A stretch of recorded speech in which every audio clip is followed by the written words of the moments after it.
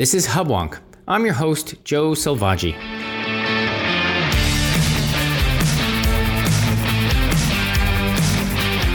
Welcome to Hubwonk, a podcast of Pioneer Institute, a think tank in Boston. Sunshine is the best disinfectant, a phrase coined by Massachusetts native and Supreme Court Justice Louis Brandeis, advocated for more government transparency as a way to combat corruption. When elected officials act on our behalf, they are implicitly bound to offer a clear account of their work. Beyond constituents' concern for self-dealing or corruption, voters deserve information to allay worries of the influence of interest groups or the sway of large campaign donations. Unfortunately, many politicians prefer to avoid the watchful eyes of the governed, in the hope that doing so will help escape scrutiny or accountability for their legislative decisions. While opacity may benefit individual legislators, leaving constituents to wonder engenders mistrust and erodes faith in democracy. To help serve the public's need for greater transparency, watchdog news organizations, advocacy groups, and think tanks such as Pioneer Institute work to expose hidden information or secretive processes and encourage the voting public to demand their representatives' work remains exposed to sunshine. Each year, Pioneer Institute celebrates Sunshine Week to highlight its work for greater transparency in our state's governance. My guest today is Mary Connaughton, Pioneer's Director of Government Transparency and Director of Finance and Administration. Mary's understanding of both the complexity of governing and the need for transparency was earned during her time serving on the former Massachusetts Turnpike Authority Board of Directors, the Massachusetts Commission on Judicial Conduct, as Chief Financial Officer of the Massachusetts State Lottery, and in the state's Treasurer's Office. Ms. Connaughton will share with us how transparency is vital for effective governance, where voters can learn more about the actions of legislators, and what each of us can do to cultivate a culture of clarity to foster better trust in our Commonwealth's leadership. When I return, I'll be joined by Pioneer Institute's Mary Connaughton.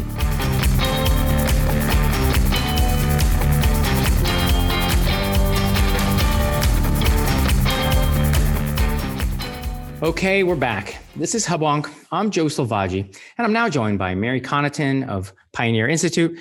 Welcome back to the show, Mary. Thanks, Joe. It's great to be back. Mary, I'd like to talk about all the ways in which Pioneer works to build more transparency in government. But before we go into detail, for the benefit of our listeners, explain to us, why is government transparency so important to you, to Pioneer, and the rest of us? Right. I mean, it's extremely important to make sure that the government is always acting in the public's best interest, always. And the transparency laws in Massachusetts for government have been in place going back to about 1851. It's abundantly clear that throughout our history, state leaders have valued the importance of transparency and what that does for public engagement.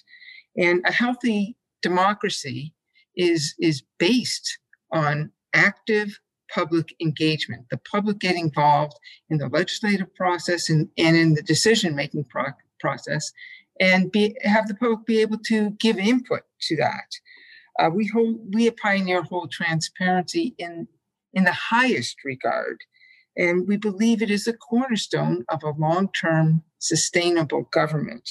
And government, as we all know, is of the people, by the people, and for the people. And it's through transparency that allows that to happen. If the public is left in the dark, they're left with a sense of distrust. And if government is open, then people know what's happening and they feel better about government. They feel better about their elected officials. So we have a lot of time here at Pioneer that we've dedicated to government transparency issues, to creating websites of all kinds for public disclosures and other financial information under a brand we call MassWatch. But we believe it's highly important for the public to be involved. So it sounds to me it's a good deal about trust, and that's something that we're in desperate need of these days. So transparency engenders trust. All right, let's get into some of the details. I was looking into some of the Pioneers' work in the past. Before we go into current events, I noticed there's a site on Pioneer's website that talks about financial disclosure requirements of elected officials. This sounds like basic stuff, right? We want to know if our legislators have a financial interest in the work they're doing. There's 50 states. 3 states don't require any disclosure whatsoever. And then of the remaining 47, it seems that Massachusetts falls last. What can you tell us about this measurement and perhaps what we could do to improve that? Sure. So just the 3 states that don't require these financial disclosures are Washington, Texas, and Michigan, surprisingly. But Massachusetts does rank at the bottom in terms of financial disclosures. And to back up, they're not just required for elected officials, but for anyone that is in a policy-making capacity in government. An appointed employee would be required to file these annually with the State Ethics Commission. And they include things like who the filer's mortgage is with and what investments they have, what outside businesses they might have an interest in. And they're great because it gives the public a window to know whether or not the policymaker, whether it's legislator or an appointed official, is acting in the public's interest and not their own interest. So the 47 states that have these, you put them out there for the public to review so they can decide, or journalists can decide. So people are always watching them and they know that the public is watching them, which in itself creates good behavior. But in Massachusetts, as you said, we rank near the basement, the 3 states that don't require them are certainly at the bottom of the barrel. But of those that file, we are at the bottom of that chunk of states. And the issue with Massachusetts is we require people requesting to see the financial statements to provide their driver's license to the State Ethics Commission. So there's no anonymity. So there's no online disclosure that you can go to, like get up in the morning with your coffee and sit back and say, I'm going to look at my state rep's disclosure. You can't just do that on the spot because you have to file this information. And so they know that you're looking at them. So the State Ethics Commission, on top of requiring the information from someone who wants to view the information, they require that the legislator or policymaker is informed that you are looking at their statements, you individually. So that's intimidation. So if a constituent wants to see their state rep's financial disclosures, that state rep is going to know that constituent asked for them. And we think that does amount to intimidation. It's not the best way to go about it. And finally, when you look at the actual statement of this financial disclosure, it's way outdated. It's woefully outdated. If you look at like the value of a home mortgage or the value of real estate, it's in buckets of 5,000. So 5,000 to 10,000, 10,000 to 15,000, and so forth. And it ends at 100,000. 100,000 plus. And we know that the median value of a home in Massachusetts is nearing 500,000. So how valuable is that information? So we think the information that they put out could be improved, that what they're asking, so the people who are viewing the information can get a better sense of what it really means. And we think that driver's licenses should not be required, nor should the policymaker or legislator have access to who's asking for that information, because that in itself is a deterrent for people to ask for the information. So Sure. Those are the shortcomings in Massachusetts, and we've recommended that those changes be made, to create a more trusting public. Now, Mary, those legislators, when they meet to talk about the public's business, are usually bound by open meeting laws. That is to say, the public wants to know what's being said when they're doing the public's business. I understand that our own Massachusetts legislators are not bound by open meeting laws. In fact, they exempt themselves from this, whereby other organizations, other bodies within Massachusetts aren't. Do I have that right? What can you tell our listeners about our legislators and open meeting laws? Well, this is the really interesting thing, Joe, that the state legislature is not required under open meeting law to invite the public to those meetings. The state legislature in Massachusetts, unlike many other state legislatures, is exempt from open meeting law. So if you're on a local finance committee and you guys meet, you have to disclose when you're meeting, where you're meeting. You have to keep the door open. You have to invite the public. You have to have agendas up. You have to provide minutes. But that's not required of the state legislature.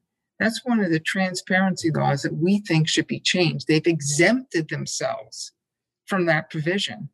And we think that that exemption is unconstitutional. That and its exemption to public records. Because when you look at the Massachusetts state constitution, it states very clearly that the legislature should be accountable to the public, quote, at all times, unquote. And that at all times obviously doesn't mean when they're at home and enjoying their personal life, but when they're acting and carrying out the people's business, they should be accountable to us, and they're not. Additionally, the Constitution says that the public should instruct their legislators, give them instruction, but you can't give them instruction if you don't have access to what they're doing. So the rules that they create regarding the meetings that the public will be invited to, the meetings that are open, the meetings that are scheduled, all that is subject to the legislature's own rules, but not by the law of the land. And that, we believe, is a serious limitation. That's one of the reasons why the Reporters Committee for Freedom of the Press, the Center for Public Integrity, ranked Massachusetts legislative processes down, gave it a very, very low grade because it's not more open. There's been some improvements over time, but I think having them subject to these laws, to have the legislature be considered a public body, would make a huge difference in getting people to see what's going on, allowing journalists into meetings so they really know, what is really being negotiated. What are the compromises? What is really happening in these closed door meetings? We don't know. So that would be a huge improvement to have the legislature included as under the definition of a public body and be subject to open meeting law. I mean, it just, do as I say, not as I do, is not a good way to govern, in my opinion. Now, Mary, while preparing for today's episode, I did look into some of those organizations that advocate for greater transparency, as Pioneer does. I'd say that it ranged from, on the left, the Progressive Mass, on the right, Mass Fiscal Alliance.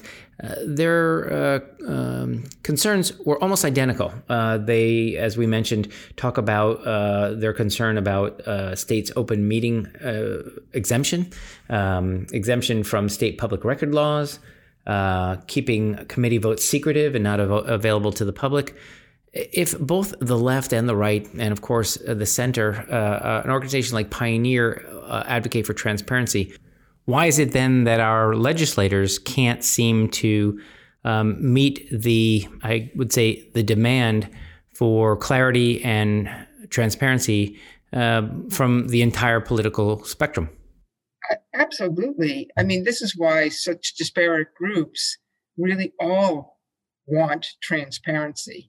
The issue of transparency rises well above the political fray. It's something that the public deserves, the public demands, but for some reason, the legislators don't feel that the public will vote them out if they don't get them. And they don't. But maybe if there was more transparency and they could see exactly how their legislator was behaving, then they might make a different decision in the voting booth. But as long as they're able to shield themselves, they are not ultimately held accountable. And it's a real shame because, as we said at the beginning of this program, the public integrity and the public trust in government is of the utmost importance for a healthy, long-term, sustainable government. And shielding themselves from scrutiny doesn't lend itself to a high degree of public trust. Now, since we're talking about the legislature, as recently as late January, there were actually amendments that came out of the Senate that were voted on in the House that were what I would consider very uncontroversial transparency amendments. They included representatives giving a reasonable amount of time to read final language on a bill, which one would hope every legislator reads what he's voting on, the ability to see any amendments before they're voted on, and the ability to make testimony in all committee meetings publicly available. This seems like basic blocking and tackling of legislation. In other words, when you vote, you should know what you're voting on, and when you discuss legislation, the public should know what you're doing. Let's assume that the Senate and the House have overwhelming Democratic majorities, and many of the advocacy groups from the left and the right are pushing for greater transparency. Why would a legislator, presumably acting on their constituents' behalf, want to keep their actions secret?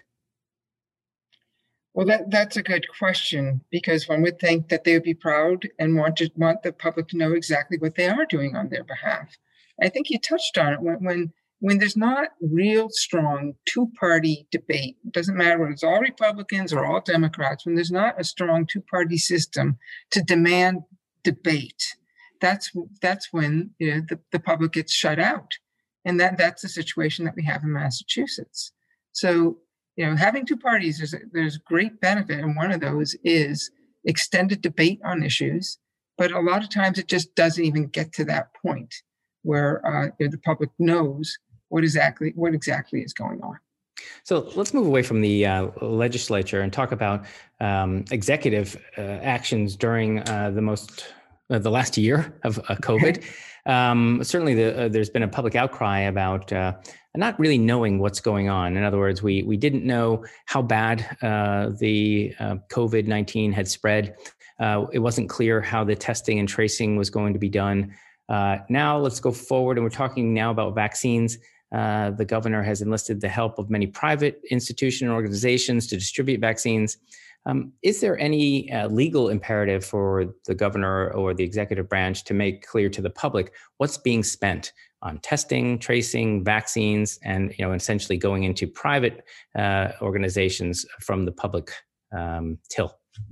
Well, the question is, do we need to know in real time? It would be great if we knew in real time. Ultimately, all of that information will be disclosed, because every payment that the government makes is disclosed first in a site that the comptroller puts out called See-Through, which shows every dollar that's spent and who gets that dollar.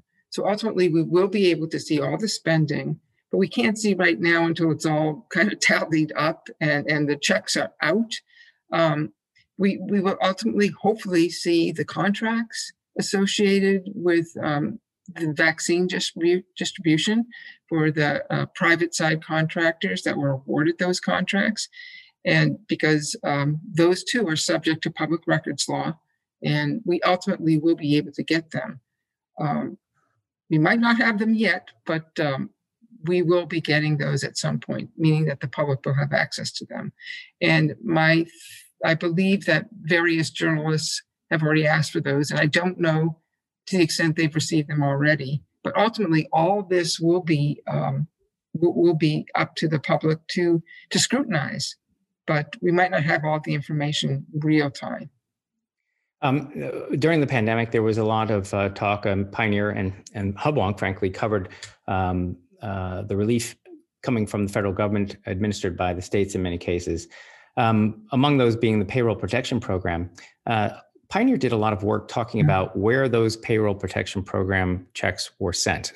They were, I believe, intended to protect employers who were struggling during the pandemic, generally small firms. Pioneer did some work on where those checks went and found that they didn't always go to the right firms. In other words, they weren't there helping firms that were indeed struggling during the pandemic. Can you speak to Pioneer's research in this area? Sure. What we did is the Small Business Administration put out data on what firms, what organizations receive PPP loans, the amount of those loans, the amount of employees that were covered under those loans. And what Pioneer did is we put up what we call the PPP loan tracker. So the public can see by town where that money was received, which entities got that money. And some of the data didn't make a whole lot of sense. In some cases, it looked like the number of employees was much higher than one would have expected. But all that data is available on our website. So a listener can go to pioneerinstitute.org and search PPP tracker, PPP loan tracker, and have access to all that information. That's something that we'd like to do. We'd like to get data from large chunks of data from the government, in this case, the federal government, and put them in a user-friendly format so the public itself can investigate. And if you live in Upton and you want to see the number of organizations and businesses that receive these funds, you can do so at your computer by going to Pioneer Institute site and checking it out.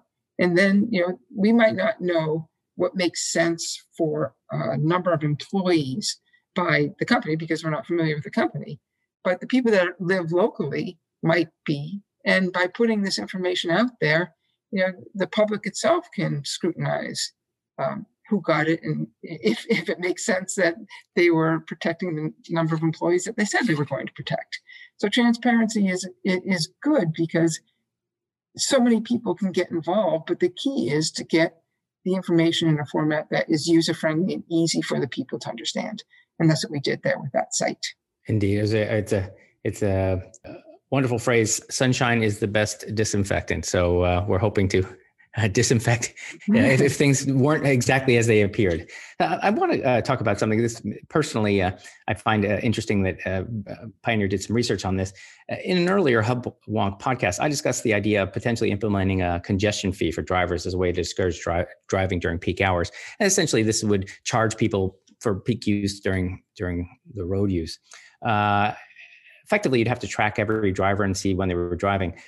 One of the pieces that Pioneer did was to analyze the toll taking on Tobin and the Pike, and to acknowledge the fact that this electronic system misses quite a bit of toll collection. In other words, if you don't have a transponder and your plate is unreadable, you may well be not paying any toll. Now, nobody likes paying tolls, but I would say that what they really don't like is other people on the same road not paying their fair share of the tolls. What can you tell us about this research?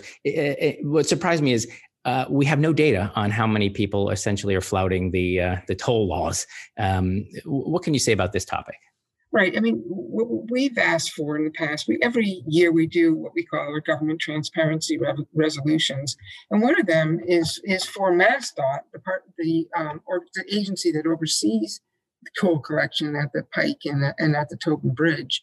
We've asked them to make it really transparent as to the number of transactions or cars going through that have not been billed for whatever reason. On top of that, it's also important that we receive, or the public can see, how many people from other states that are subject to the pay-by-plate program who simply don't pay their bill when they get it.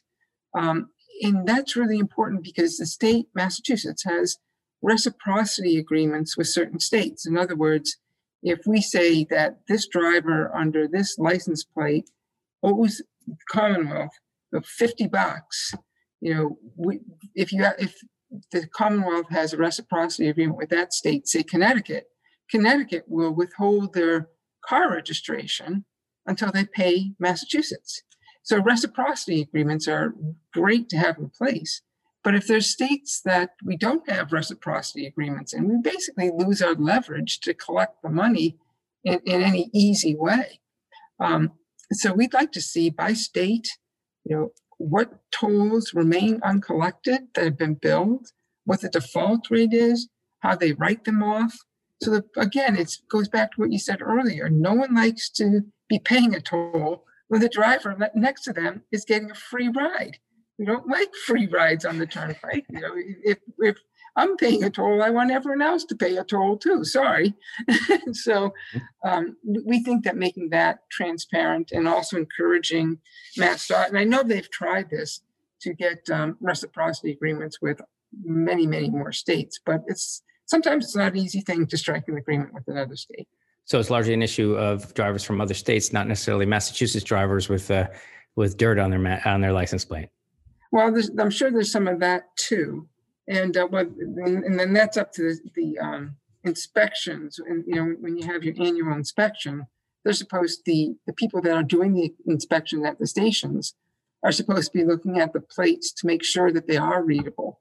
Mm-hmm. So ultimately, those people get caught, or else they get a failed state inspection, which isn't a good thing. So there are some ways to correct those issues so people can't do that repeatedly over time. But getting the scofflaws that are out of state, I think, is a bigger issue, and finding out the extent of those uncollected debts. Because, again, they could be used for repairs and maintenance of the turnpike, plowing snow, doing all that. But if they're not being collected, they won't be able to go to work for the Commonwealth. Let's stay on the topic or the subject of transportation. The frequently maligned MBTA. I think we had a derailment last week, yeah. So the story continues.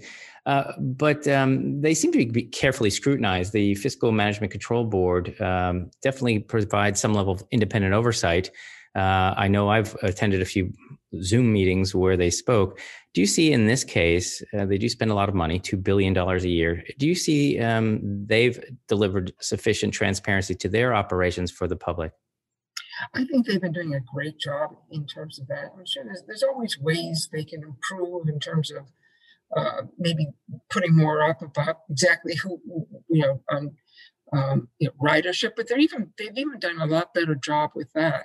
I mean, I would say overall, since 2015, that awful winter when the board was put in place, I think they've done a pretty good job in terms of transparency and openness with the budget, and really keeping a laser focus on the finances of the organization. Certainly a lot better than, say, 10 years ago, where there was certainly some transparency issues at the MBTA. But overall, I would say that their transparency has improved. Their meetings have improved. Very good at giving the public an opportunity to comment, which is also important at their meetings. So overall, I would say they've done. They're definitely doing better than they had been. So that's a good thing. So, Mary, we're getting close to the end of our time together. I want to highlight one of the suggestions that Pioneer had made, where they suggested that the legislature create something, it's the equivalent of the Congressional Budget Office, to assess the impact of revenue or spending bills as they come out of committees. There's nothing like that now. Essentially, if they pass a bill and you say, well, how much does this cost? The answer is, I don't know, largely because they may not know. Am I right in saying there is no such organization now? And how do you see something like that coming about? And what would you see in an ideal world? What would be the role of an independent assessment body like that? I mean, we've championed this idea for several years now, and we believe it would be a great addition to the legislature. And I know some members of the legislature have tried to file bills to get this, but they still haven't gotten that far. But what would be is an independent office to look at bills as they pass. For instance, in 2009, I know this is a few years back, but in 2009, they passed a transportation reform bill. And in doing so, they consolidated transportation agencies, the turnpike, airports, the MBTA, pretty much under the same MassDOT umbrella. And in doing so, I mean, they were, the legislators are all smiling. They passed this bill and saying it's going to save billions of dollars over the next 20 years. But there was no accountability for those billions of dollars they said were going to be saved. There was no document that they put out so MassDOT can later compare, we saved here, we saved there, we didn't quite save, in this particular category. So there was no scorecard because they never really put out a document that said specifically where all these savings are coming from. And we still don't know if they ever had any real significant savings. So by having an independent body look at either savings or spending and knowing the financial impact of a bill would be huge, because not only would that be more information for those that are actually voting on the bill, so they were making decisions with great knowledge, but it would also be the basis to form a scorecard for how well their actual policy implementation of their laws went forward. Did they actually save money? How much did this actually cost? Did they pass it thinking it was going to be a $20 million project, and it turned out to be a $50 million project? And who's on the hook for that? Was the estimator wrong, or was it just mismanagement down the road? But without that level of accountability, we're operating in the dark in many ways. And when you don't have accountability for such huge decisions, then the public really gets a raw deal. And we can never say, did they operate efficiently or not? Were they operating based upon good data or bad data? So having an independent body looking at bills that had a financial impact over a certain amount, maybe have the auditor or the inspector general perform that function, would be good. And then the public will feel really a lot better about their tax dollars and how they're being spent. And they'll know that their dollars and the spending was given the scrutiny that it really deserved. So having some type of independent office, we at Pioneer think would make great sense. Yeah, I tend to agree with everything you just said. Of course, it puzzles me that if you're an advocate for more government and more taxes, it just makes sense to tell the taxpaying public what you've done with the money you've already given them.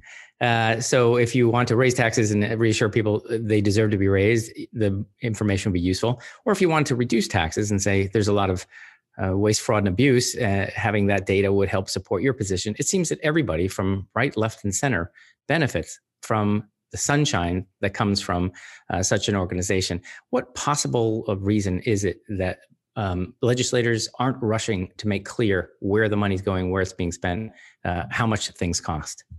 Well, one thing I've learned is that everyone loves transparency until it's transparency on them, compared to government. So I think people just, legislators or policymakers or whomever, want to be able to operate where they have maximum flexibility, maximum limited risk. But transparency does bring more risk because people know what you're doing.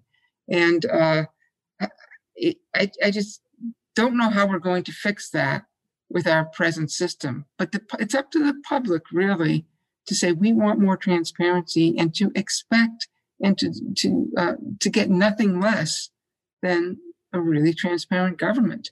So ultimately, the people have to get involved and say that this is something that they really want and something they really value.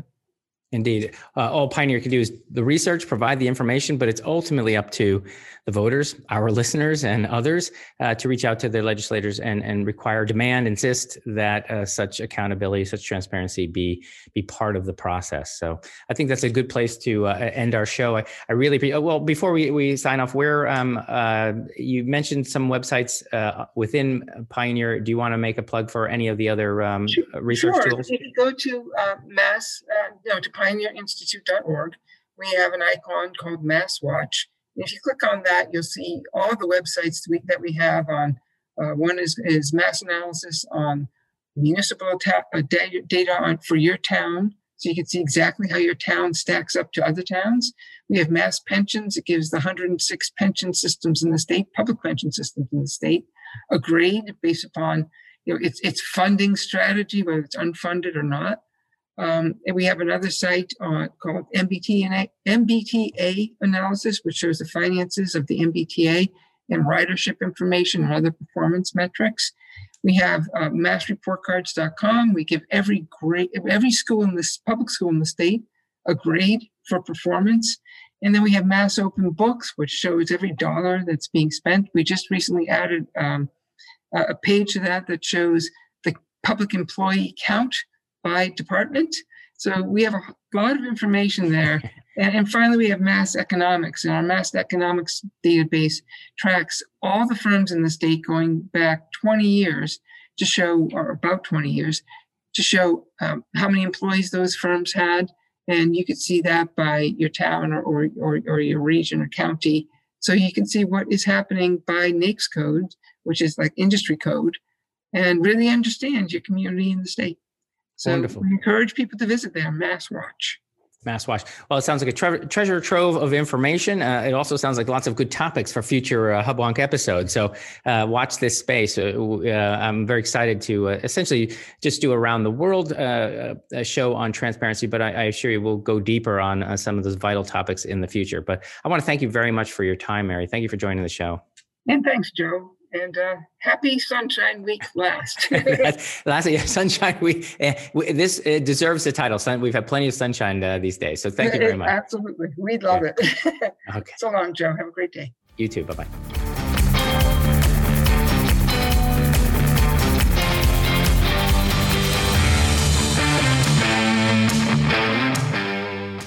This has been another episode of Hubwonk, a podcast of Pioneer Institute, a think tank in Boston.